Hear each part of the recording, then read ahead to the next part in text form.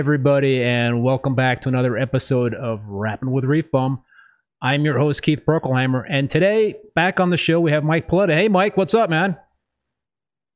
How you doing, Keith? Yeah, Good yeah. to see you again. Great to, Is it snowing well, up we there had yet? about 10 inches of snow on the, at the top of the mountains about 3 days ago. I actually went skiing a couple of times, and now it's all gone.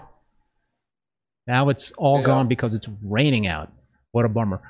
Hey, everybody, I just want to make sure that you could hear us okay audio-wise. I seem to have a lag going between Mike and I.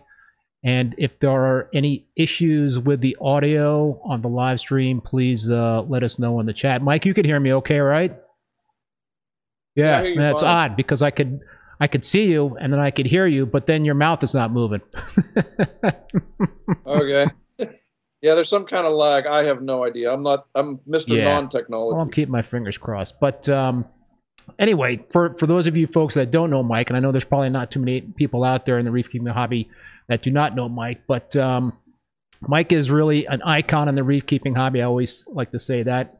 He's written a ton of articles for many different publications. He's also published 2 different books, The New Marine Aquarium and Ultimate Marine Aquariums. Additionally, Mike has been a speaker at many reef keeping conferences in the U.S. and around the world. So before we dig into another conversation with Mike, I want to thank the sponsors for this live stream, both Bulk Reef Supply and Ecotech Marine. I really appreciate these companies supporting the show, and I also appreciate you folks out there tuning in, watching, and interacting with us as we talk to these fine folks, and really looking forward to talking to Mike again.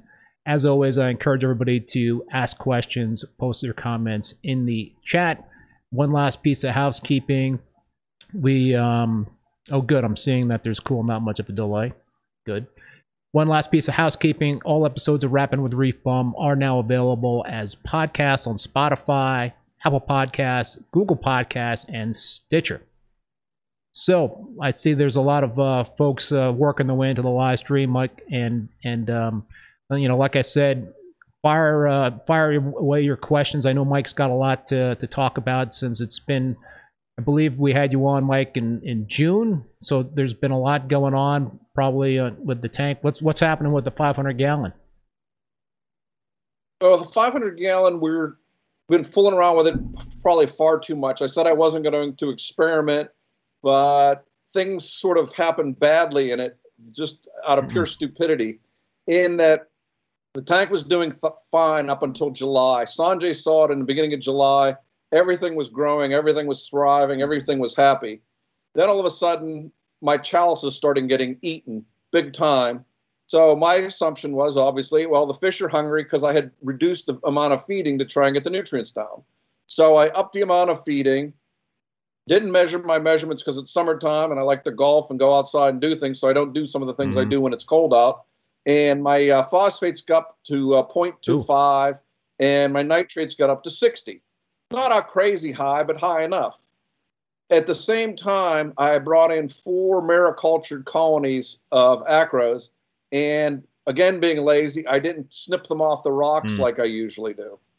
So with the high nutrients and the high amount of, and the new rock with a bunch of crazy stuff on it, all of a sudden, I started growing the weirdest algae out of everywhere in the tank. Anywhere there was a dead spot, there was a different turf algae, a coralline algae, something weird, and they started attacking. Yeah, and you think that corals. hitchhiked on the mariculture pieces on the bases? Yeah, that's what it was. You could see it literally growing out of there, and then it spread to everything else. So with the high nutrients in that, I thought to myself, well, I'm going to bring the nutrients down fast. So I had used lanthanum chloride before. Stuff. And I never had any issues. I used 2 milliliters in a 600-gallon volume and ran it through 2 layers of polyester. Within an hour after I added it, all of my big fish started suffocating. Heavy breathing and dying. And when I'm saying big fish, I had a Maculoceps tang that weighed about 2 pounds. I had a full-grown pair of rabbitfish. I had a couple huge angelfish. A couple huge bannerfish, they all died. All but one of them buried themselves in the rock, so I could not get them out or find them or see them. In 2 days, my phosphates were at 1.5, and my nitrates were Ouch. over 90. Oof. I was growing algae literally out of the tank. Oh. It was horrible. Plus, I lost all those fish, lost a ton of coral as a result. So over the last 4 months, I have gotten everything under control, except all of that then led to a massive case of STN, slow tissue necrosis, where some of the corals that didn't die would gradually start rotting from the base up. So it broke my heart. I treated with witch hazel, which had always worked in the past. That didn't work. I treated with witch hazel and Chemiclean. That didn't work. Since it has gotten cold, I have gone back to what I used to use in the 90s whenever RTN came in on Fijian corals that were stressed. I brought the tank's temperature down to 74 degrees, and I had 25 drops of Lugol's iodine a day to the tank.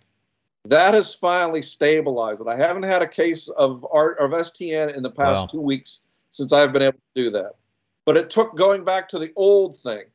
So while that was going on, I was asking a number of my friends, have you had more instances of problems in the past year or two with STN, RTN, dinos, something?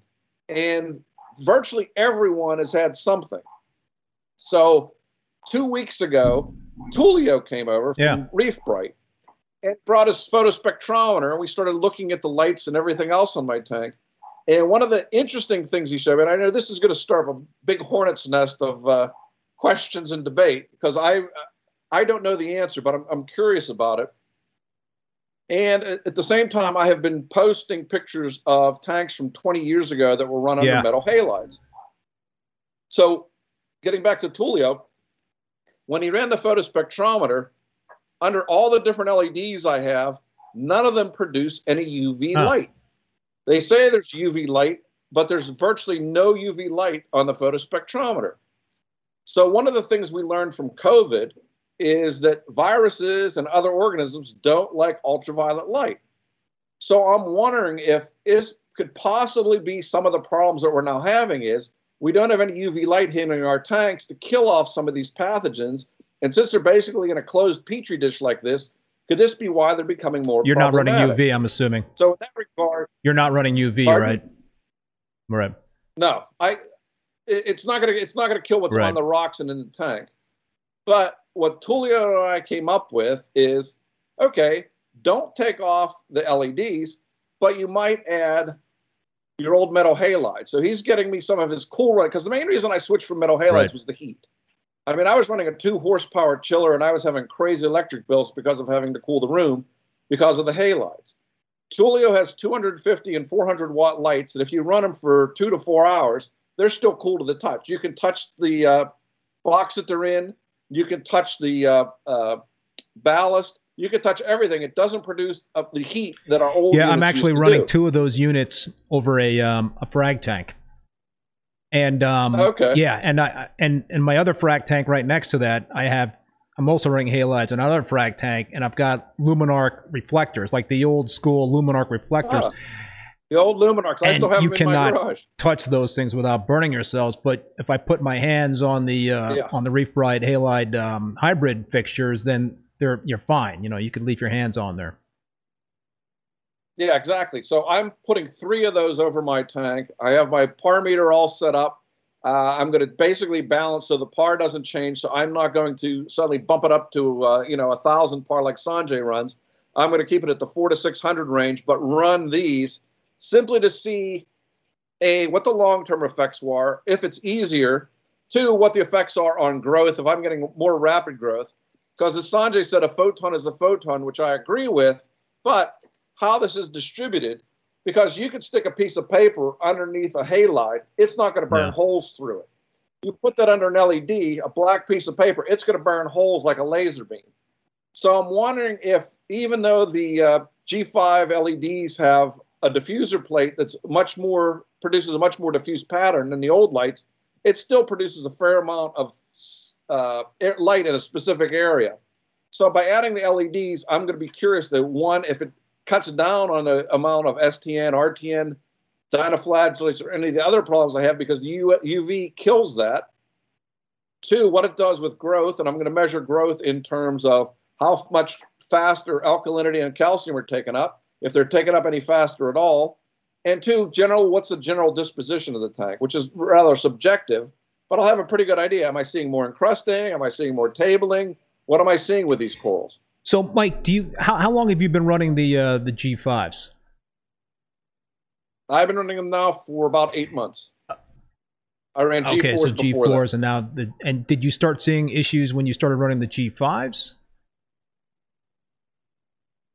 It was probably 3 or 4 months after that I started seeing the RTN, but I'm attributing it to the wild fluctuations in the tank when I had the phosphate and nitrate issues, more than it's due to the light. The halides are going to be added in addition to the LEDs, or are you just going strictly, with the halide hybrid combination? No, I'm building a framework across the top. I'm going to move the LEDs 3 or 4 inches back and front, and then have the halides in the middle to basically provide the most amount of light to the absolute center of the tank. I mean, I'll still get some residual on the ends, but I want the main tank to be lit with halides for a short period every day. Because whenever I started using LEDs with the G2s 9 years ago, initially the thought was you can't grow acros under LEDs. So for the first year, I was running a combination of halides and LEDs, and the combination was beautiful on the tank. I got the pop of color from the LEDs, and I still got the growth from the halides. But again, I was running the Luminarc like you were, and the amount of heat they were putting out, I ran it for about 9 months. I ran it from September till May, and then when June came, it was just impossible to cool that room. Yeah, so I've added a couple of I added one frag tank this past summer, or I had been running one frag tank, and then when I added that second frag tank with the halides, I had to deal with some heat issues because all my tanks are in a finished basement, and here in Vermont, it definitely stays pretty cool even in the summertime. But I had to get a AC window unit in my basement just to kind of account for that extra heat for the 2 extra halide light bulbs. And then what I also do is I run the frag tank lights now a few hours earlier than my display tank to try to moderate that temperature in terms of the time of the day. But yeah. Yeah. I mean, I've been fortunate. I haven't had to run anything but a fan across the LEDs, and the AC duct blows on the tank in the summertime and heats it in the wintertime. So it's fine. And all I got to do is open up the window, and I can cool the tank down to whatever temperature I want this time of year. So, Mike, I can't recall. Have you ever run a UV sterilizer in your tanks? I'm running a 150-watt UV sterilizer on it now because I did have dinos, and they were the free swimming one that UV kills off. I've been fortunate in that regard. So, yeah, I've been running 150-watt now for about 18 months. Yeah, I had never run UV in my tanks up until about 6 months ago. And now I've been running UV 24/7. And I had a dino outbreak in my my new Peninsula tank, so that they were also the free floating variety, so that knocked them out in a matter of days, which was awesome because I had one bout with dinos a few years ago, and my 187-gallon tank was not fun, and I threw everything but the kitchen sink at them, and ended up having to reboot that tank, but it turned out pretty well. Well, what else is interesting about running that big UV, when I replaced the fish, I didn't want to put in anything that wasn't going to basically eat algae or do something to clean the tank. So one of the things I did put in was 3 Red Sea purple tangs. I quarantined them. They came in clean. They came in low salinity. I gradually increased the salinity, cleaned them, treated them, put them in the tank. Within 2 days, all 3 had massive amount of ick. Fed as I do garlic-enriched food and have the UV sterilizer on, and knock on wood, 2 weeks later, they're clean. So I'm very happy with the UV sterilizer. But like I said, I'm running a large unit. I mean, 150-watt, basically an industrial-sized UV sterilizer. Yeah, I had Dr. Tim Hovinus on the show last week, I think it was, and we talked a lot about running UV, and he's not a proponent of running UV 24/7 on a reef tank, because he does believe that there are some bacteria that the UV will take out that can be beneficial to corals. But listen, I know there's a lot of folks out there that have had great success keeping SPS dominant reef tanks running UV 24/7. But man, I understood where he was coming from. It's I guess it's kind of a tough call in terms of knowing what kind of collateral damage you do have with the UV sterilizer. Yeah, because one of the hypotheses, or one of the uses, or one of the treatments decisions when you're treating for RTN, is you try to kill off all the bad bacteria, which is Vibrio, and I try to add in good bacteria. So I've been using some of Dr. Tim's and Biodigest and Microbacter 7 and Tunzi's to try and repopulate the bacterial population. Because after reading a microbiome article in Coral Magazine, and after talking with a bunch of other people, we're all convinced that one of the things we understand the least of is the bacterial bioload, and particularly how the microbiome around the corals interacts, particularly with regard to CO2 and other things, and how we have to try to keep it populated. I mean, what's funny is when the corals used to come in stressed out of Fiji, you could literally smell when they were dying. I mean, you could smell them in the bag, and everyone that's done this a long time knows the smell of dying corals from a Vibrio, an RTN infection. And in the 90s, I was working with the microbiology lab at Pitt. So one of the things I was fortunate enough to do, I brought cultures off the corals and had them run them what they were. And they all said, this is Vibrio vulnificus. This is a really nasty pathogenic bacteria. And I've always worked under the premise that RTN and STN are a bacterial infection. Now, there's been a lot of other hypotheses over the years, but I've not had anyone prove to me that Vibrio isn't the dominant cause of it, or at least involved in it somewhere in the pathway. So when I've had to treat it, I've always gone after Vibrio as the most aggressive thing I go after. That and keeping the tank as stable as I can, and potentially lowering the temperature of it as well. And that's where you're using witch hazel, then that typically knocks it back, right? Yeah, I've used it to dip corals, and I've also used it to treat the whole tank. And it's 10 milliliters per 100 gallon. I've gone higher than that. I'm not going to tout doing that to anyone out there, because I don't want you to wipe out your tank. But when you get stressed by how bad your tank's doing with RTN and STN, you take some chances. So I took some chances and found that even at slightly higher levels, it's not necessarily toxic. But you can't run your sterilizer, you can't run your skimmers, you can't run carbon. You basically have to hope the tank does well while you're doing that. Also, you can't tend to overfeed, because a lot of the good bacteria are also getting killed by the witch hazel. So you have to, it's a fine line when you're treating a whole tank. For those out there that don't know, what exactly is witch hazel? It's basically a topical antiseptic. So anything it touches, it will clear. Same thing with Lugol's iodine. I mean, when I was a kid, we got methylate put on us when we cut ourselves, and it burned like crazy. Well, this does the same kind of thing. People have tried peroxide. I know people that have had STN done peroxide dips on their corals. Brown jelly disease they've done with, and I've actually done it too. They've also done Melafix, which is Melaleuca, which is also a antiseptic. So there's a lot of different ways to go about treating it. I wish I had a perfect cure that works 100% of the time.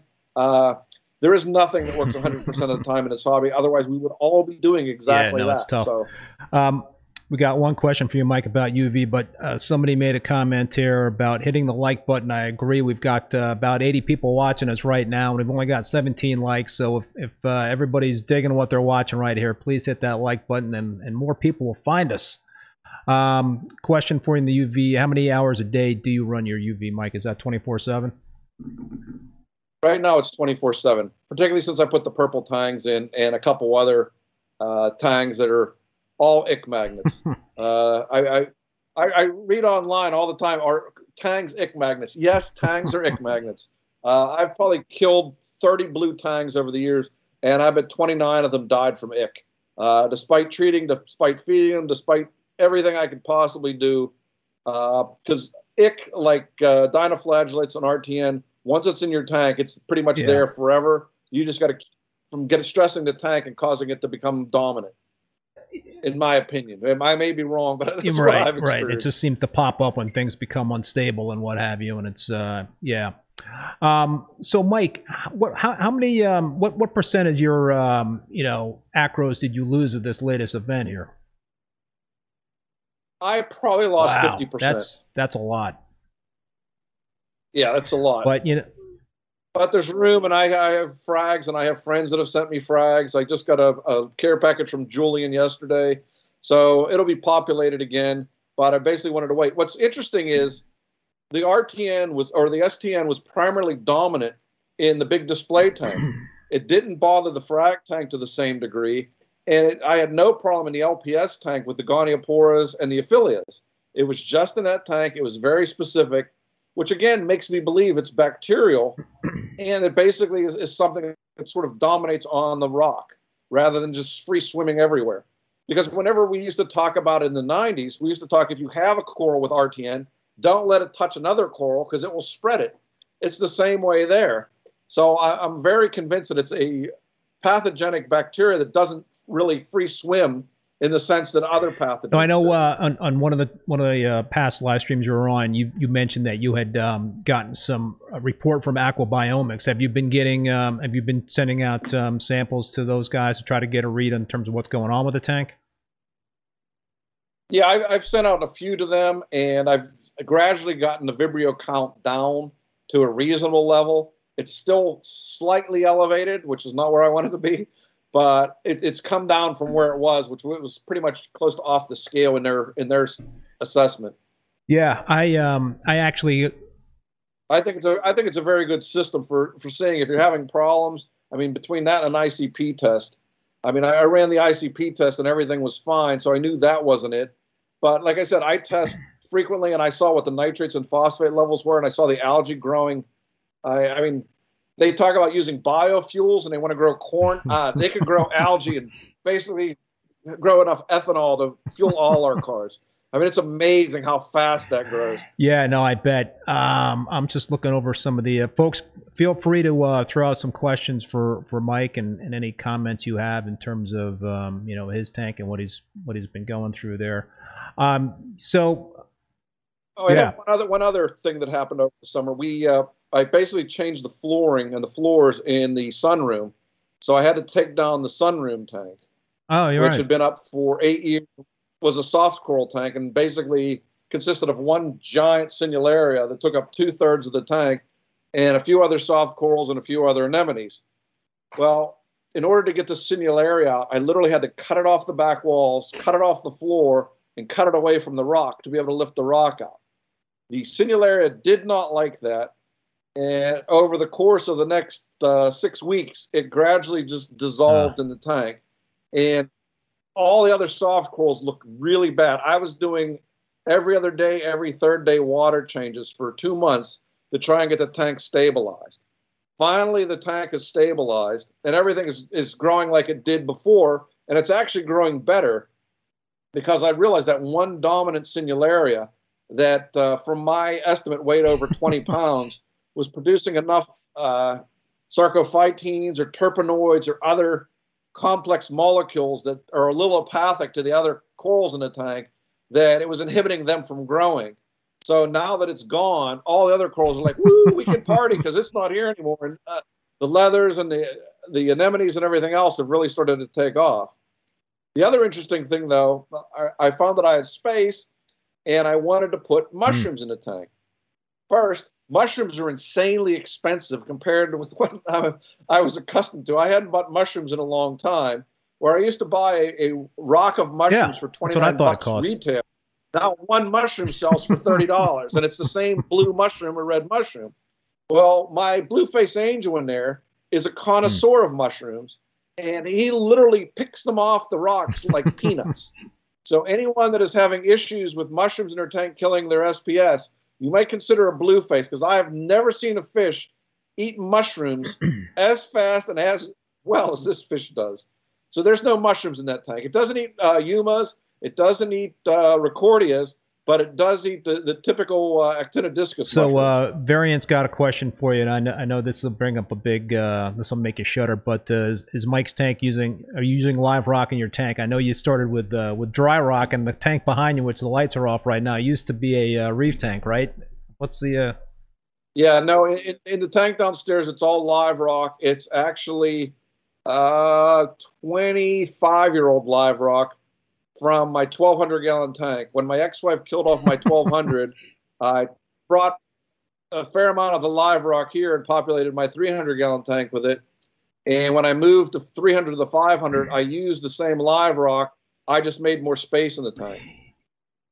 So it's live rock from basically the beginning of time in the hobby, rather than fresh live rock, because you can't get good fresh live rock for the most part now. Also, I was just going to. Also, amazingly, this live rock, at least probably 100 pounds of it, were brought up from a guy who used to drive a bus down to the Florida Keys and pick up live rock and drive it up here and keep the water moving and aerated the whole time. And then you would buy the live rock for him, and he would charge the crazy unheard price then of $1.50 a pound for it. Wow, that's like $5 mushrooms.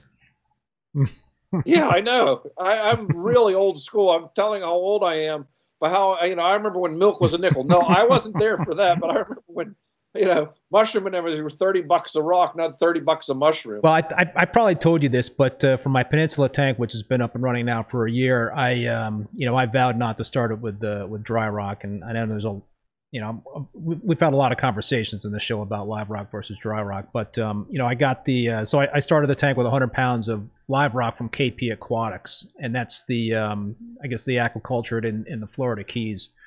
Great stuff. I paid a little extra for shipping. I think I paid about $1,000 for the 100 pounds of live rock, and well, $200 was for overnight shipping, which basically they shipped it in water. So when it arrived, everything was, there was a lot of stuff. There was a bunch of serpent stars in there and a bunch of pistol shrimp, and I think there might still be a pistol shrimp or two in the tank. I try to do a high salinity dip with the live rock to kind of flush out some critters, and I did flush out a mantis shrimp. But then a mantis shrimp did survive, but luckily I spotted it on a rock on top of the reef, so I just pulled the rock out and I got the mantis shrimp out. So yeah, there is certainly that risk that you're going to be bringing a lot of hitchhikers, but like you said, it's pretty tough to find. I'm not even sure if there are any if KP Aquatics has any of that live rock in stock now or not. I might be wrong on that, but I don't know. I just really. Well, Unique Corals brought in some Australian rock, and somebody else brought in some live rock from Indonesia. And when I saw what the prices were, I mean, you can buy live rock or you can buy a refrigerator. I have more use for a refrigerator. It's personal. Plus, the live rock was out of water for like 6-7 days or something, right? Yeah, well, a lot of it used to be shipped in cargo holds and things like that. What's funny, though, is I was at my dentist, and I did my dentist's 1,200-gallon tank in 1994. It was a 1,500-gallon tank, and we brought in 1,200 pounds of Fijian rock. They shipped it to L.A., Sea Dwelling literally carried it from the plane to Pittsburgh. It came on the plane to Pittsburgh. We took his truck to the airport. We put the 1,200 pounds on the back. We immediately put it in the tank, and it was 3 days before Thanksgiving, and he was having his whole family over, and his wife's remembering his tank upstairs, which had used Florida rock, and it was like a dead body had been put in the house. And she goes, "We can't have a party for this." Oh, don't worry about it. Believe it or not, there was no ammonia spike. There was no smell. We found a dwarf moray eel. We found an octopus. We found more stuff on that live rock than I've ever seen before. I wish I had taken that live rock, because that was the nicest, cleanest live rock that probably ever came into the country. 1,200 pounds, and none of the rock were under 30 pounds. These were all big, gigantic pieces. He still has them in the tank, but it's not a reef tank anymore. It's just a tang and live rock tank. But it breaks my heart. But I'll never forget that rock. I'll never forget how backbreaking it was to put 1,200 pounds of rock in a tank at midnight. About 5 years ago, or maybe it was, Yeah, about 5 years ago, when I restarted my 187 gallon tank, which I started with dry rock and I broke it down because just battling dinos and what have you. I went down to Florida on vacation, and I was actually on the lookout for some live rock down there when I was thinking about rebooting the tank, and I found a local fish store in Orlando. Um, I'm spacing on the name right now, but at the time they were getting Haitian live rock in, so I Yeah, I timed remember my Haitian my rock. visit, and they got a huge shipment into the Haitian live rock, and I cherry picked about 125 pounds for the 187 gallon tank, and I was a very very happy camper. Yeah. uh, The good old days when live rock, I mean, now even the maricultured live rock it's basically like bricks. It just doesn't have the porosity, it just doesn't have the bio life or the microfauna and sponges and everything else that you see on the old live so we rock. got a comment from Steve Pond. Mike, please make more videos. You are the godfather of reef keeping. Thank you. Now I like making the videos. The problem is we go with him not getting out of the house. We go 8 hours, and by like the sixth hour, I can barely speak. It's like I'm whispering like an old grandfather. "Oh."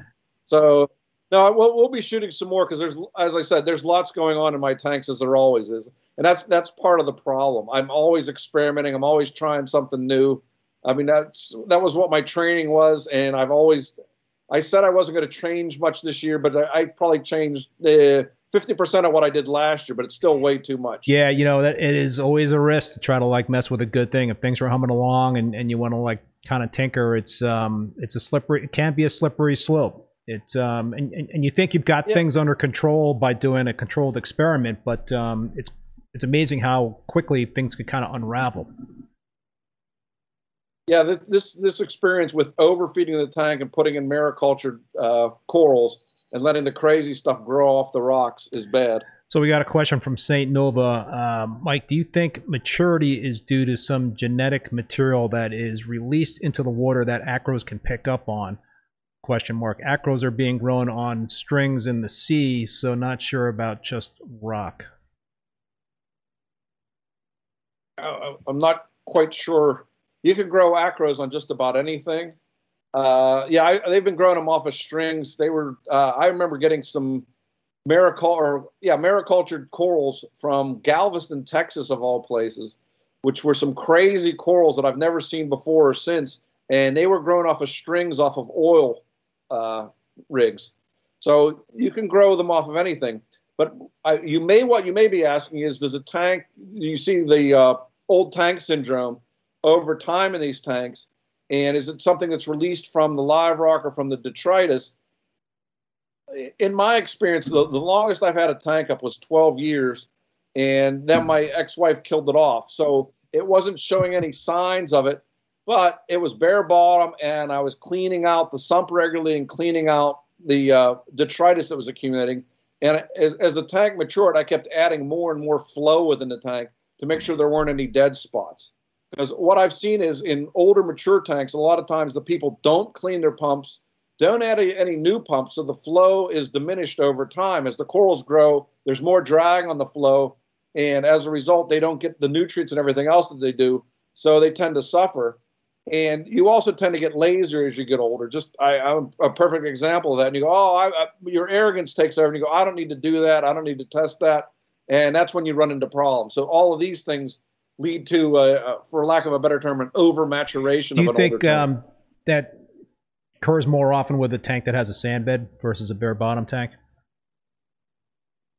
It depends on how clean they keep the sand bed. I mean, Sanjay's kept his sand bed, and his tank was perfect for the last 15 years.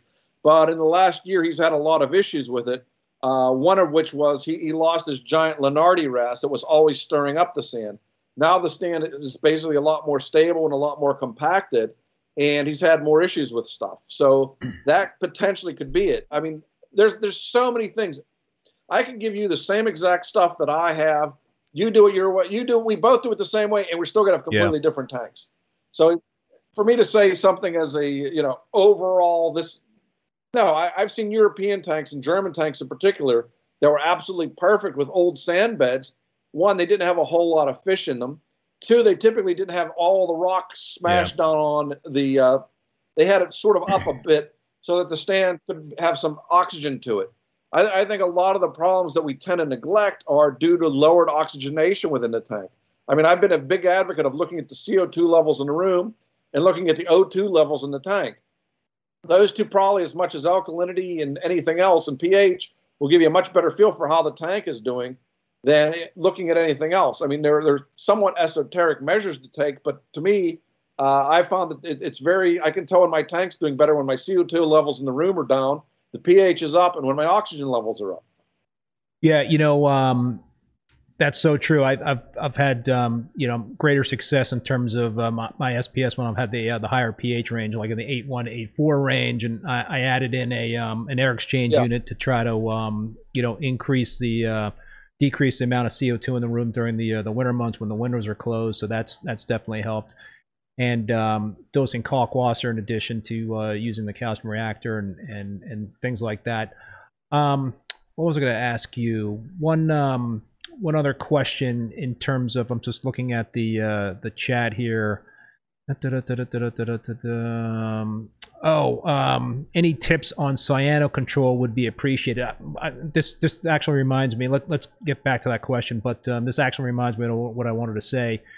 And one of the past live streams you were on, you mentioned that might have been every other day, or maybe you were doing it every day. You took a power head to blow the detritus off of the rock, and to get that detritus into the water column so it could be pulled out via mechanical filtration. That's something that I've actually started doing myself every other day now. And I had some cyano in my display, one of my display tanks, and it seems like doing the staying on top of the detritus and removing as much as possible from the tank has seemed to help in terms of the cyano issues that I've had. I've had patches here and there, but not plague proportions. But I think that's another thing. Yeah, I've had the same thing. Yeah, I still do the power head on the tank. I'm still looking for a power head that is battery operated that I could stick in the tank, because I hate pulling those wires around, because I also feel I'm going to electrocute myself at some time when the salt water splashes on the extension cord. But I do that, and the other thing I did was I added significantly more mechanical filtration. To me, along with flow, mechanical filtration is one of the unsung heroes that tends to get neglected in our tanks. We're all worried about having the ultimate UV sterilizer and all the latest equipment to measure everything, but we don't do something simple like mechanical filtration. So now on all my overflows are polyester pads that I change every day or every other day.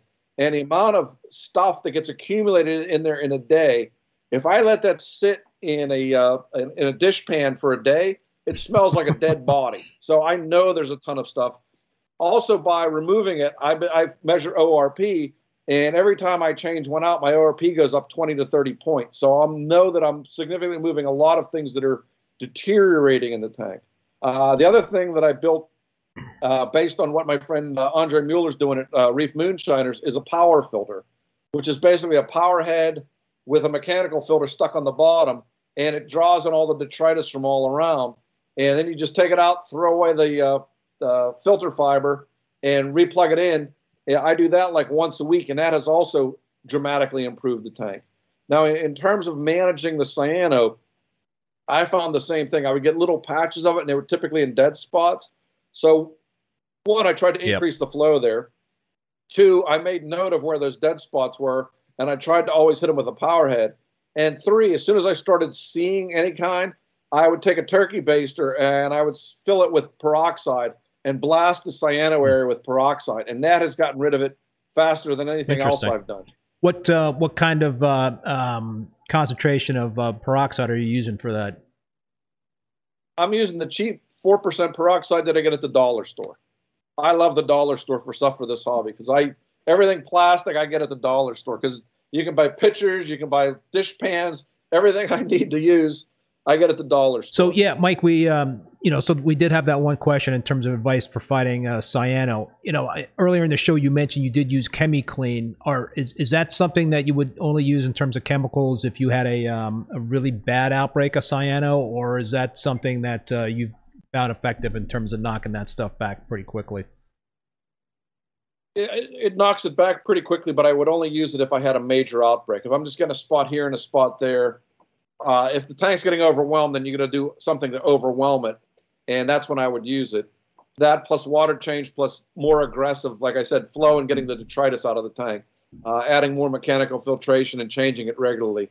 All those factors play a big role in getting rid of cyano. Yeah, it's I've used ChemiClean a couple of times in the past I don't know 5 years or something like that, and it's always it's certainly knocked back the cyano, but something else has resulted. As I've had dinos that have kicked in because of after the ChemiClean or something else happened, and yeah, I think there's just a lot of unknown variables when you're using something like that to solve that sort of problem. So yeah, I agree with you. I think it's something that that's like a last resort type of thing for me.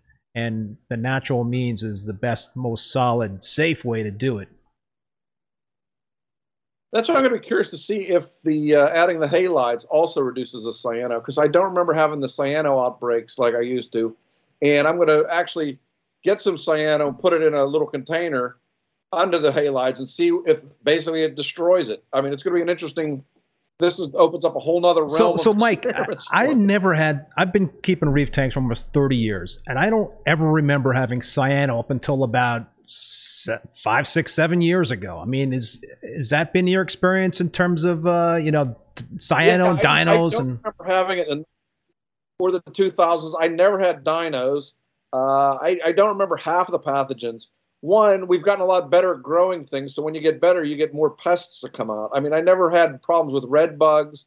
I actually remember talking with Leroy Headley in the mid to late 90s, and we saw these little clear flatworms that were on our blue acroporas, and we said, these guys must be eating them, but we can't see them because they're the same color. We didn't know those were Aiptasia-eating flatworms at the time, and we treated them by dipping the corals in Lugol's iodine. So, I mean, those have been around for a long time, but I don't even hear people talking about those. That's like the least of people's plagues now. There's a lot worse things It just seems on. like things have gotten more complicated in terms of... I talk about with people all the time, that things, to me at least, used to be a lot simpler. I didn't measure as many things. I didn't tinker with as many things. And my corals just literally grow out of the water. And now I have RTN, I have dinos I've had those twice, and I got rid of those, luckily. This bot with algae that I've never had in the past, a lot of things that I never worried about in the past, I'm now seeing. And I would think I would be better by now, but I question whether I'm losing my mind and just getting old and senile, or, it's curious, but I'm not the only one. Like I said, I probably talked to a couple hundred different hobbyists all around the world, and I'm amazed by how many of us have had problems in the past year, even though we were home, even though we were spending more time with our tanks, which may have actually been the problem. But there's a lot of angst in the hobby because, as we all know, sorry ladies, but every man knows, happy wife, happy life, happy tank, life's good. I mean, that's just it. When your wife's happy, you're happy, and when your tank's bad, you're sad. It's just how it is. It's incredible, like how it can just be a mood changer, and just getting so bummed out about stuff related to the tank. It's like, oh man, you never realized it could really have that kind of effect on you. And it has it on everybody that has one. I mean, in the summer when I was having major issues, I was sleeping like 1 or 2 hours a night. I just could not fall asleep. I had so much anxiety about it. And talking with my friends, I know they're in the same boat. We're all going, what are you going to do about it? We're all going, I wish I could sleep. One of the questions I was going to ask you is, like, have you had any aha moments during your reef keeping career in terms of, like, something happened and then you did something to kind of solve an issue and you're like, all right, that's something that I've never really had thought of before. And I'm going to kind of change the way I've been doing things moving forward. Have you had any of those kind of moments in your reef keeping career? The biggest one was the latest one with the relationship between room CO2 and tank pH, and trying to keep the room CO2 low by turning on the fan in the bathroom and sucking the air out there and letting the air come in from the garage, or opening the window, or adding air stones into the downdraft or into the overflows so that there's fresh air blowing up against the water to drive off the CO2, and adding more flow across the top of the tank. I mean, finding everything I can that is relatively simple, but now my pH runs from 8.2 to 8.4 during the day and never drops below 8.0. and the corals are growing significantly faster than they were whenever the pH would drop down to 7.7, 7.8 at night, and never get over 8.0 during the day. Mike, going back to what we were just talking about in terms of like, a lot of issues popping up recently, but a reef on the 10th floor makes a comment, we get more cyano-dinos nowadays because we add too much new stuff from bottles. Do you think we're dosing too much of our tanks these days? I don't remember dosing nitrates or phosphates way back when. I don't remember, dosing coral food years ago. It was just kind of like straight up, have strong lighting, good calcium alkalinity supplementation, good husbandry, and things grew.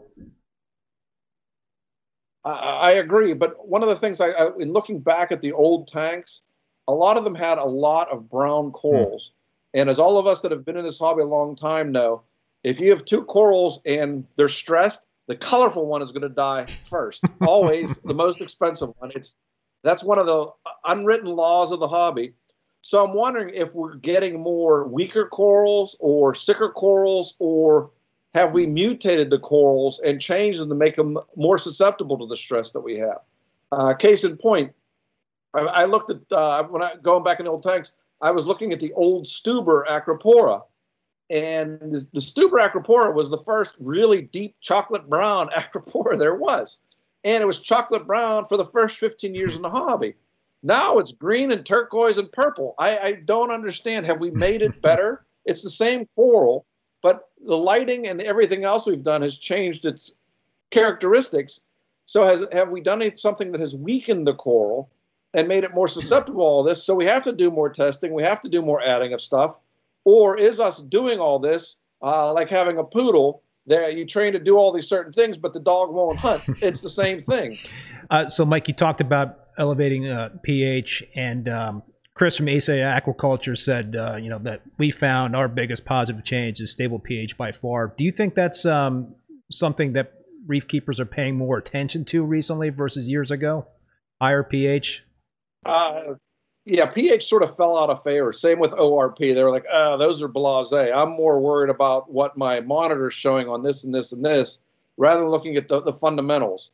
One of the things that being stuck indoors with COVID did was make me go back and look at some of the fundamentals, because I had time to do that and work on them. Specifically, I mean, I worked on pH probably for 3 or 4 months is what it took me to get it from adding, a CO2 scrubber, which downstairs in my tank was just prohibitively expensive to constantly be replacing the media, to finding other ways around trying to increase the pH in the tank. And the same with ORP. I mean, it's a measure of how clean the water is. Everyone knows, quote unquote, that Acropora prefer typically clean, clear water. Well, if your ORP is like 300, 320, your water's not that clean. Mine typically runs between 430 and 470, which is right on the borderline of probably being too clean. But what's interesting is I look at what things I do and how they change ORP, and it's usually not immediate. It usually takes anywhere from 6 to 12 hours. Like if I siphon the detritus out of the sump or siphon the detritus out of the dead spots in the tank, you'll see the ORP maybe 380, 390. That's when I know I have to take it out. Next day, it's over 450. So I know removing something that's decaying is having an impact on the overall quality of the tank. Yeah. Sounds makes sense. All right, folks. Well, we've got over 100 of you watching right now, and thank you very much. But we only have 49 likes, so I'm going to again remind everybody out there to hit that like button so more people can find the live stream. This is a great opportunity to ask Mike some questions. So please feel free to do so in the chat. Mike, so you mentioned you've been posting some photos of some tanks that you have visited in the past on Facebook. I grabbed a couple of those photos. I don't know if you don't mind me showing a couple of those tanks. We can yeah. Oh, no, so one that struck me was this tank from Mark Silverman, and I think the picture that I'm showing right now is a Validia, right? That actually grew around one of the return pipes. Well, it's actually cooler than that, in that he had two pieces and they grew up and around so that the water would shoot in between like a cave. But the tank was set up, in those days, we tried to have flow, but we didn't have good power heads. So the person that set it up with two Iwaki pumps on it, two Iwaki 55s that would blow from opposite sides. The problem was if they were on at the same time, they would flood over the top of the tank because the overflow box couldn't handle how much they were putting out. So to get around that, he put them on timers. But the timers were such so that for half an hour during the day and a half an hour at night, both of them were off. So what happened was the water would drop down about half an inch to an inch below the surface. Well, that was fine as the coral was below the surface, but over time, the coral literally grew out of the water so that for a half an hour each day, and I was there to see this, and I measured the temperature, and the temperature was 103 degrees on the corals. Wow. And the coral was the most vivid purple coral I have ever seen before or since, and it was a solid rock of Acropora. And however it put up with 103 degrees, because it had done so gradually, the tank was stable, but nobody sets up a plumbing system now where the tank is out of water for half an hour every day so the corals can get blasted. And I'm curious as to what a LED would do to those corals versus a halo. But it was a very, very it's amazing. tank. I mean, it's chock full of corals. I mean, there is a mushroom coral underneath there. That, you know, there's at least one big mushroom. There's zoanthids on the back. There's other corals growing on the back, look like out of the tank. Crazy stuff. Yeah, and I think one of the yeah, and I don't remember if I put a picture of the sump. All it was a skimmer, a heater, and two pumps. There was nothing magical in this tank. Dosed Kalkwasser, and that was basically it. I mean, it was as simple a tank as I have ever seen, and as chock full, because none of those corals, didn't put in big wild colonies. He put in small little colonies and just let them grow. Because in those days, most of the colonies came in the size of a golf ball or at best your fist. So everything that was in there, which was the size of cantaloupes and basketballs, were grown out, and in a relatively short time. And he was running halides, right? You were talking about, okay. Now another. He was running 10K Iwasaki's. Now another. And he ran a couple of ultraviolet resource actinic on there as well for a little bit of blue light. But when the halides were on, you really couldn't tell the blue light. Now another tank that I'm showing that you posted on Facebook when you visited many years ago with Julian Sprung's tank. And he's got halides on that tank. And actually that fixture, I don't know how you pronounce that. It's an Italian. I used to have that that exact fixture. And that was like a great fixture. And I'm so upset that I actually sold it many years ago because I wish I still had it. Yeah, so that was a tank, you know, once again, just full of corals under the halides. But then yeah, that was 5 years ago, and he ended up losing most of that tank due to the hurricane that came through the year after. But the corals were as packed and as growing, and they were literally up to the surface under the halides as well, and as vivid a colors as you could see in coral, particularly the pink bird's nest, which is hard to get to be that color of pink. They all tend to turn green under our blue lights, but under those, he has it growing now, though, under his LEDs. But he runs the LEDs like he did the halides, just basically daylight, not blue lights for the most part. Yeah, that's what I'm doing with my LEDs. I'm not running daylight. What I'm doing is I'm not running a very blue spectrum. I'm running a spectrum. I'm using the GHL Mitras, and I'm running a spectrum that mimics a 400 watt 20K bulb. So it's it's got that hint of blue to it, but it's not super blue. But yeah, I tend to like it. And the well, that was one of the interesting things that Tullio brought us photospectrometer, and I had an old radium bulb, and we wanted to see if it was 20K per se. What it is it just produces less white light, but the same amount of blue light as an Iwasaki 14K. So all you're doing is getting less white light, not more blue light. We had all been working under the premise that it was a blue bulb. No, it's a less white bulb. All I know is I love that bulb. I've been running that for many years, and I'm still using it. And I will cry the day that they stop making those bulbs. And I think I'm gonna have to start hoarding them or something. Yeah, you should start hoarding because I don't think they are making them anymore. But Oh, they may. really? Some people are going back to halides. But I first saw those bulbs in like 1994 at Steve Tyree's house. I used to fly out to California. Lek at Aquarium Depot would bring in a Fiji shipment on Wednesday nights. I would fly out from Pittsburgh on Wednesday morning, hang out with Steve or a couple other of my friends out there. We would go at 7 o'clock to Aquarium Depot. I would hand pick whatever corals I wanted. I had gym bags, if you remember what gym bags Yeah. look like. I would fill those up with corals. I would then Jeez. catch the red eye. But afterwards, I'd go back to Steve's house and usually fall asleep or look at his tanks or take pictures or do something. I have pictures of his tanks. I got to find them. Then I would carry those bags onto the plane, put them in the overheads, and fly them to Pittsburgh.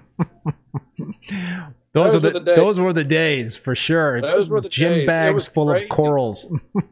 Well, the funniest story about that, because I did it so frequent, I had a job where I was working 5 states. So I literally had 1 million miles of frequent flyer miles. So I would fly out on my frequent flyer miles in the morning and fly out at night. So one time they bumped me up to first class. So I stick my 2 bags up in the first class thing, and one of the bags burst while it was up there, and it filled the whole compartment with water. When we landed, there was a huge thunderstorm in Pittsburgh. I pull out the window and it's leaking. I go, there's water in here. I knew it was my bag. I grabbed my bags and took off. All these maintenance guys come running. They're all looking at the overhead to try to figure out where the water came from. I know they didn't test it for salinity because I'd have gotten nailed. Oh, yeah. Wow. Geez. You probably, they probably had to take that plane out of service, Mike, because of you. Yeah, I know, but it was worth it, right? I hated them with a passion because they were always late. I used to have coral shipped to me in Pittsburgh, and they always used to come in on U.S. Air. I slept at U.S. Air's terminal. I slept in the cargo department probably half a dozen times because their stuff was never on time, and they never knew where it was. It could be anywhere. Oh, it's supposed to be at 6 o'clock. I'd be there at 9 o'clock. We don't know where it is. They would stay open for me because I knew everybody that worked there. Sometimes we were getting cargo at 1 o'clock in the morning. They were bringing it to me because they knew it was corals. Mike, that is an obsession. That that is an obsession that you're describing right there. But I can relate. I mean, I don't think I've done nearly as any crazy things like that, but I understand the passion for sure. Yeah, no, just as crazy. I used to drive up to Toronto because they would get crazy stuff in Toronto and drive back. That was an 8-hour drive there and an 8-hour drive back. And one time I drove up there and I got the really thick stalked Xenia, the Xenia that's like as thick as your arm. And I picked up 2 colonies of it. And I literally had to catch a flight as soon as I came home. So I stocked the bags with the Xenia, floated them on top of the tank. Well, they were stressed out. And the wife, who's now my ex-wife, takes them out. And she's calling me to tell me, this is disgusting. It's like a wet dog in here. And it smells like death. Well, she put them in the tank and they died and they wiped out half the tank. But I made my trip to Toronto and back to get those because they were impossible to get. I'm just looking at some of the chat here. Some Brad Hobbies, Mike Pletta, can I be your friend? Little emoji with the tears coming out of the eyes. I'm also out in Pittsburgh and could use a fellow reefer friend. Sure, I'm on Facebook. That's the easiest way to get in touch with me. What else? We got a question from Hammy's Reef. How does one lower silicates 400 parts per million in a reef tank without using GFO because my phosphate is 0? RODI water has 0 silicates. Your RODI water has 0, or are you using a silicate cartridge on there? That would be the best way. Yeah. Because typically that's where they're most frequently introduced, and most common RODIs won't take all the silicates out. Could that also be leaching out of the rock, perhaps? Yeah, particularly some of the if they use dry rock. Yeah. Blue Reef, does Mike dose aminos? I quit whenever I started having the RTN STN issues because it tends to feed the bad bacteria. And you've noticed positive results in the past when you weren't dosing aminos and you started dosing aminos. Did you see a change in terms of? Yeah, I saw I mean, literally the next morning would have RTN on 4 or 5 corals. So certain brands, actually, some of the more yellow aminos tend to cause more problems than the clear aminos. Saint Nova's got a funny comment here. Ex-wife's getting busted hard tonight. My wife is looking at me funny. Gonna hide the bleach. Yep. No, she killed him with heat. It was the summer, and the room had its own a 2 horsepower chiller and its own air conditioning unit on my 1,200-gallon tank. And the temperature went up to 98 degrees outside, and the circuit breaker kicked in, and she didn't flip it back on. And there was some intent involved there? No, it's just stupidity. Oh, okay. All right. The same. Okay, I gotcha. Josh the Box, what does Mike think about mixing soft corals with SPS? Has he ever noticed chemical warfare from this? I haven't noticed warfare where the corals died, but I did notice a significant diminution in growth. As the soft corals tend to grow faster, they tend to produce more, and the stony corals can't keep up with a lot of them. Gotcha. Okay, I've got one more tank that you posted on Facebook, and this is a pretty awesome tank. David Saxby's tank. I had him on as a probably the most awesome tank in the world. I had him on it as a guest, and we talked about his bobbit worm and how he found the bobbit worm eating through the silicone on one of the tank seams. But you posted a picture of his tank before, I guess, he had a tank crash due to... he's actually had to replace that whole tank 4 or 5 times. Wow. He brings in 3 friends of mine from Germany, and they basically take it all down and put it back up. That tank was lit by halides, and he had 8 1-horsepower chillers, which were quote-unquote titanium chillers. And the person who sold him the titanium chillers lied. They were plastic-coated copper. And he could not figure out why everything was just gradually, slowly dying. And he finally took one of the chillers offline, got a chainsaw and cut it in half, and found out that there was copper throughout. Had to take all of it out, had to take out all the rock, had to take out everything. Oh, no, that was after this one. This was when Julian and I were there. That's when those first pictures that were showing on there. We were there in 1999 or 2000. We were there to give a talk. Julian, myself, Helmut Debilius, Svein Fossa, and Alf Nielsen. Wow. And that was probably one of the most fun vacations I've ever had in my life, because those guys were hilarious. We just had a great time. But we're all looking at David's tank, and it's getting towards dusk, and we see these little red fish dart out and grab things to eat. And we hadn't seen them all day, and we go, David, what are those? He goes, oh, I just got these little squirrel fish. They're no problem. We're going, you're out of your mind. They're going to get to be this big, and they're going to eat everything tonight. David knew we were wrong. He had no problem. 6 months later, my friends from Germany go down. They took everything out of the tank because they could not catch these squirrel fish with hook and line, with guns, with whatever they could do. Those fish ate $5,000 worth of fish in David's tank. Ooh. This is 20 years ago. Ouch. So you had to take down the whole tank. We told him, don't put the damn squirrel fish in the tank. Get them out while they're still small. He knew better. They were gorgeous fish, but they got to be, like I said, they got to be this big and ate everything they possibly could. All right. Well, that was an expensive mistake. But that tank, David bought the flat next to his flat so he could put the filtration system in. Yeah, that's nuts. That's crazy. Yeah, I'm crazy. He's crazier. In that room, his wife collects 18th century tapestries. You see how valuable that tank is? The tapestries pale, or make the tank pale in comparison to what the value is. But no one that goes into that home ever looks at the tapestries. They only look at the tank. He has hand-laid Italian marble going from that tank into his filtration room. And all the filtration, all the plumbing is underneath the floor. You don't even know it's there.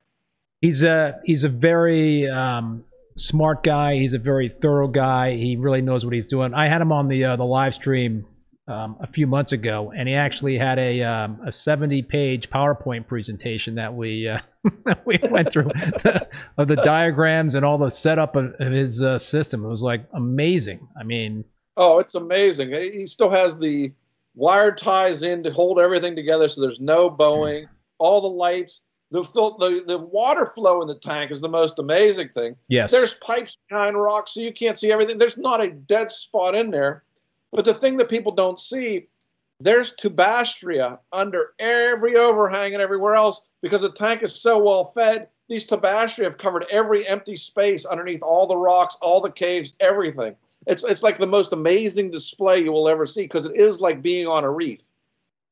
Yeah, no, it looks fantastic, and I would love to check it out in person one of these days. A couple of more questions for you here, Mike.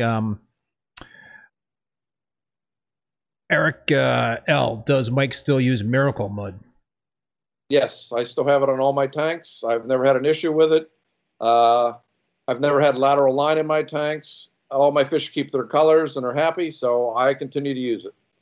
Drew, And no, I don't know what's in it after 25 years. I still don't know. I don't care. it works. It works. I don't know what's in the hot dogs I eat either. Yeah, I like right. those. They taste pretty darn good. That's it. Especially at a hockey game or a movie. Yeah. So. Drew Young is asking, do you have the famous Mike Paletta blue in your current tank? No, I lost it as part of this. I have a friend that has it. I'm trying to find it again. Actually, one of the things I'm doing with going with the halides, I'm trying to go back and get some of the old corals, particularly some of the old blues. You can't find an Acropora hoaxami or an Elbrohensis or a Lovelii or a Paletta blue. I'm trying to get the old blues because under blue lights, blues just wash away. Yeah. But under halides, blues are king. So I'm trying to find a lot of the old blue corals. And Keith's actually going to send me some. So I'm happy. Oregon Blue Tort. Can't get any bluer than that. There's a couple that are close. Are there? Yeah. Yeah. Heart of the Ocean is close. I've never had that. And the blue old blue hoaxami is also pretty close. Yeah. And Jake has one called an Immortal Tort that is pretty blue that has green tips. Yeah, I saw that on a video. Saint Nova is asking, please ask Mike why I can't keep tenuous, but every other acro does well. I always have amazing luck with the tenuous. Knock on wood. The skin always gets dry looking, and then they wither away. Any ideas? The tenuous that we're getting come from two places. It all depends on where you're getting them from. One guy that's doing the aquaculture has them in like 6 feet of water. One guy has them in like 30 feet of water.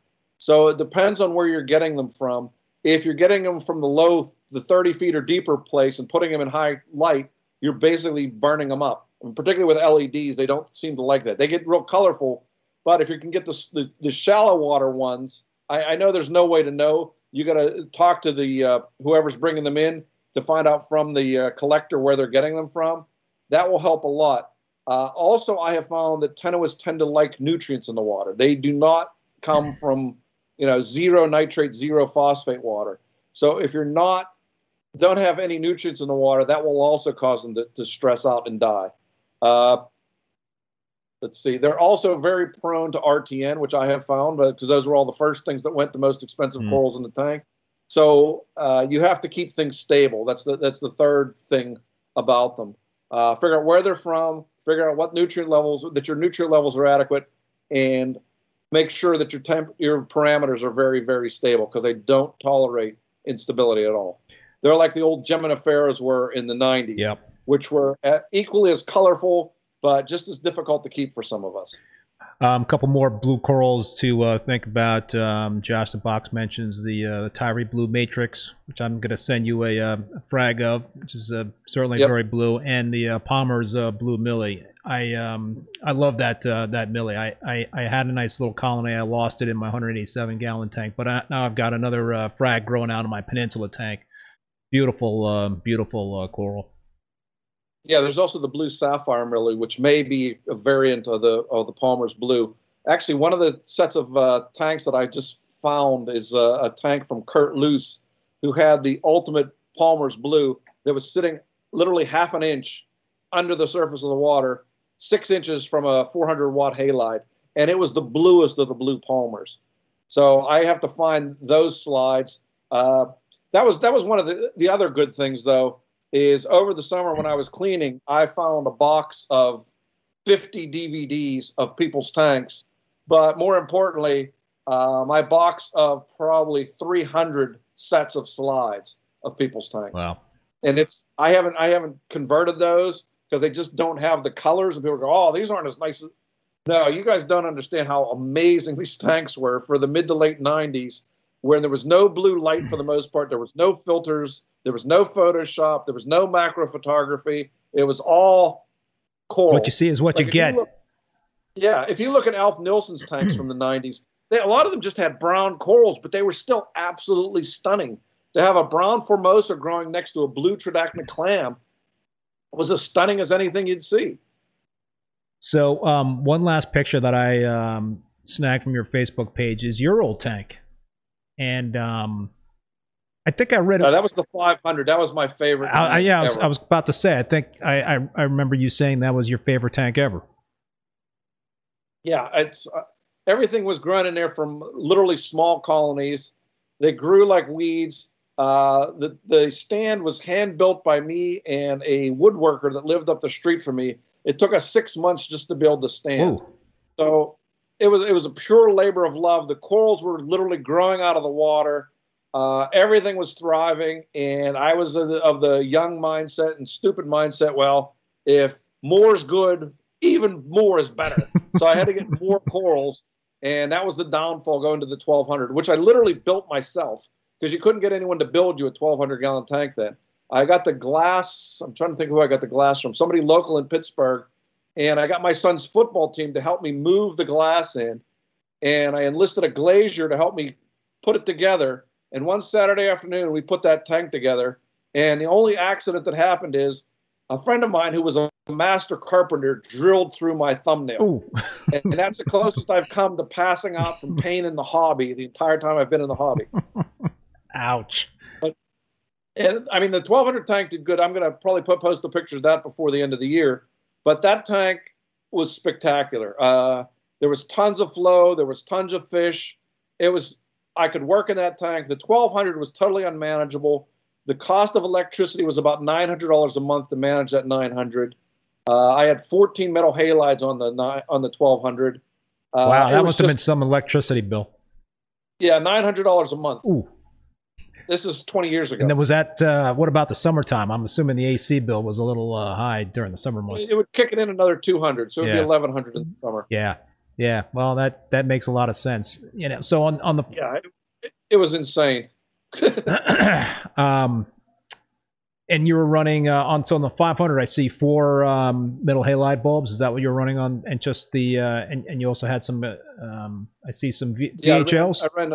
I ran 4 VHO ultraviolet resources VHO actinics, and those were 1,400K. They weren't radiums. They were. I don't know what they were actually. I want to say Iwasaki's, but I'm not sure. I think the Iwasaki's were 6,500K.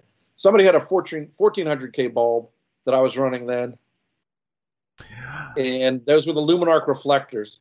And I think one of those pictures I showed, the metal halides were off in the middle of the tank and only on the sides, and sunlight came through for a couple hours every day, and you couldn't even tell the 400-watt metal halides were on. I mean, it was astounding how bright sunlight is compared to the halides. But if I'd hold that Luminarc up with it on, I could blind you. It was like, it was a blinding amount of light, but the sunlight was even more blinding. So what was the big difference between that tank and the current tank today in terms of, what you do? I mean, was it a lot more basic, that 500 that you had back then? It was simple and basic as you could have. And it just had one big skimmer that I built myself. The flow was, what was it? I'm trying to think. Most of the flow was from a 2-horsepower water pump that the bearings went on because it wasn't designed for salt water. But it blew the flow along the top and pipes and then shot it out with adductors. And then there were a couple big power heads in there, and there was a huge overflow going into roughly a 120-gallon sump. And that was basically it. So let's get back to talking about dosing bacteria. Why are we dosing bacteria today versus years ago if that wasn't even a thought in our minds? I think we understand more, but I also think we do more that kills off bacteria than we did then. So, and we try to keep things in balance. I mean, I love my LED lights, but I'm curious to see if adding these halides changes the bacterial composition of the water. That's one of the things I'm going to do, is do a before and after to see if that changes anything. Yeah. And also to see if I have less of a incidence of STN or dinos or cyano or any other things, if the natural UV light that's coming out of these LED, out of these halides kills off a lot of the pathogenic things. Yeah. So it's gonna. I mean, I'm always, like I said, I'm always an experimenter. That's what keeps me interested, and that's how I was trained. So, in terms of the dosing of the bacteria, do you do that on a daily basis, or do you do it like once a week? I'm adding 4 different kinds, and I add it every other day. I add one, and one 2 days later, one 2 days later, one 2 days later. And you're turning off the. And I add a mix because I'm not sure what's in any of them, because none of them tell you we have this strain and this strain. Right. No one tells you that. Right. And you're turning off the skimmer and the UV for several hours after each time you're dosing, right? Right now, my skimmer goes off from 6 until midnight every day, because I found that that's the most efficient way. I get more skimming out of that doing it that way than running it 24/7. And I do it at midnight because my lights go off at 11:30. So there's that half an hour when the whatever plankton and bacteria can hit the water before it gets skimmed out of the water. So hopefully the corals will eat it or whatever. And then whatever's out there, the skimmer kicks in and takes it out. Yeah, you know, Dr. Tim talked about that in terms of, you know, he was suggesting turning off the skimmer for at least a couple hours every night. Yeah. I don't like to do it at night because the oxygen levels tend to drop, and I saw my pH would drop down to 7.8. So by doing it as the lights are gradually diminishing in intensity, but before they goes completely black, I run it. I turn them off for that 6 hours. I mean, you can do it for 4 hours. I've done it for 4 and I've done it for 6. I didn't see a significant difference in doing it either way. I mean, you may do it for 5. I mean, but I've not seen a difference either way. But I started doing it for 6, didn't see any, you know, significant harm. So I just do it for 6 because that's my habit now. Right. Yeah, you know, I've never done that, but it's an interesting concept in terms of, you know, I think, you know, you made the point that we have more stuff these days that can kind of kill bacteria. You know, I think the skimmers these days are a lot more powerful than the skimmers we used to use way back when, and the filtration systems and you know, in terms of what we're able to pull out of the water. I totally agree. I think that if you're kind of sitting on your laurels in terms of your old reef keeping practices and, you know, things that you had been abiding by that had been working, you have to adapt, or I guess the saying is adapt or die.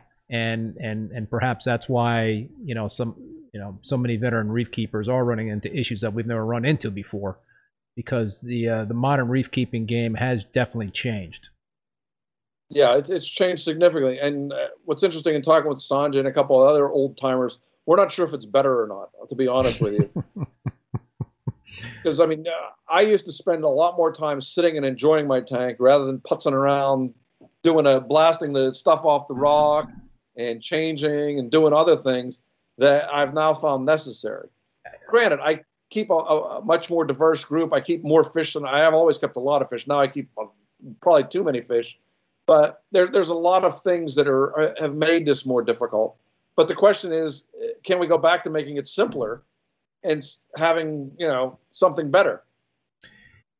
That's a really good question. Yeah, I mean, I definitely find that I am putting a lot more time into my tanks than I ever have before in the past. You know, you've got more bells and whistles. You've got more, you know, I've got an alkalinity monitor. I've got dosing heads that go along with those alkalinity monitors, and you got to keep up on the maintenance on the peristaltic pump heads.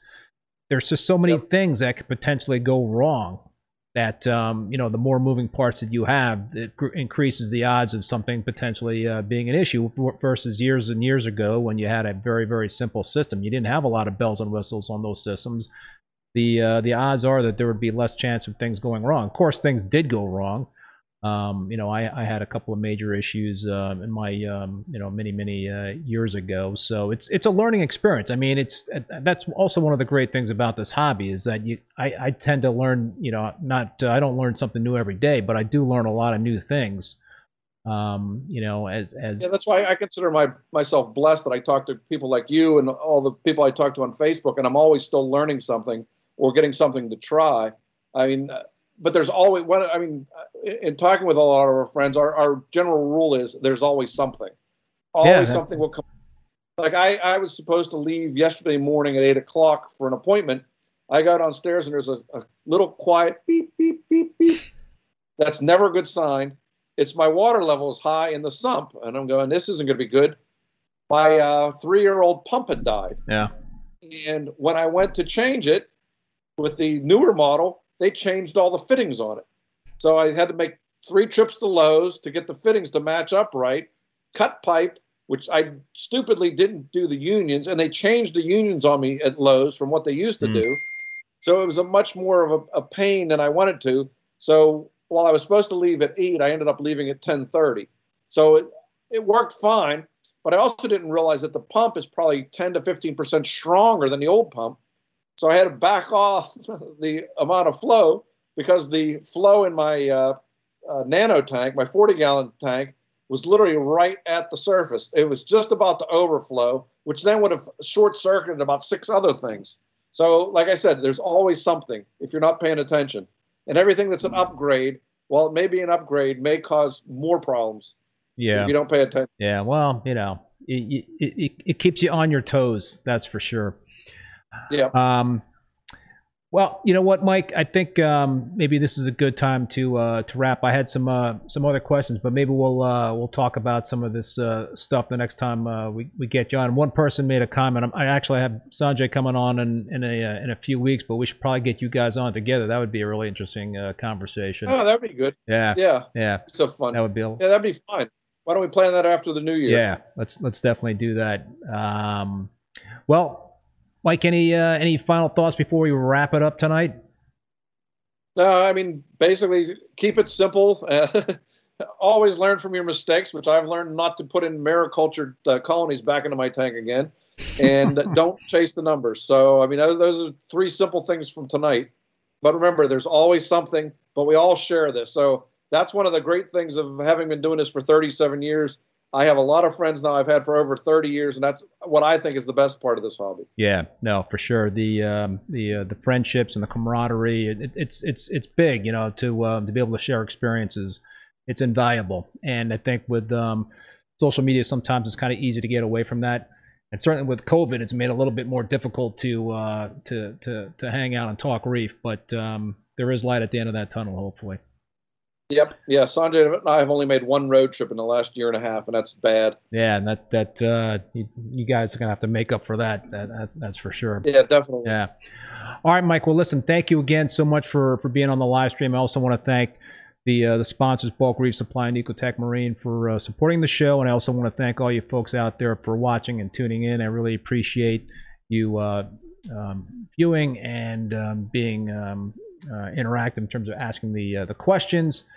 My next live stream, this is going to be an interesting one, Mike. I got my next live stream is Thursday, December 2nd at 7 p.m. Eastern Standard Time, and Matt Peterson from Coral Magazine is going to be on. My 187-gallon tank is actually featured in the edition of Coral Magazine. I forgot to congratulate you for that. It's a really nice write-up. Thank you, Mike. I appreciate that. So we're going to kind of flip it around a little bit. Matt's going to be hosting the live stream, and he's going to be asking me questions and soliciting questions from the viewers and from the readers about my tank. So we'll dig in a little bit on that one. Looking forward to that. But until then, be safe out there, and we will see you next time.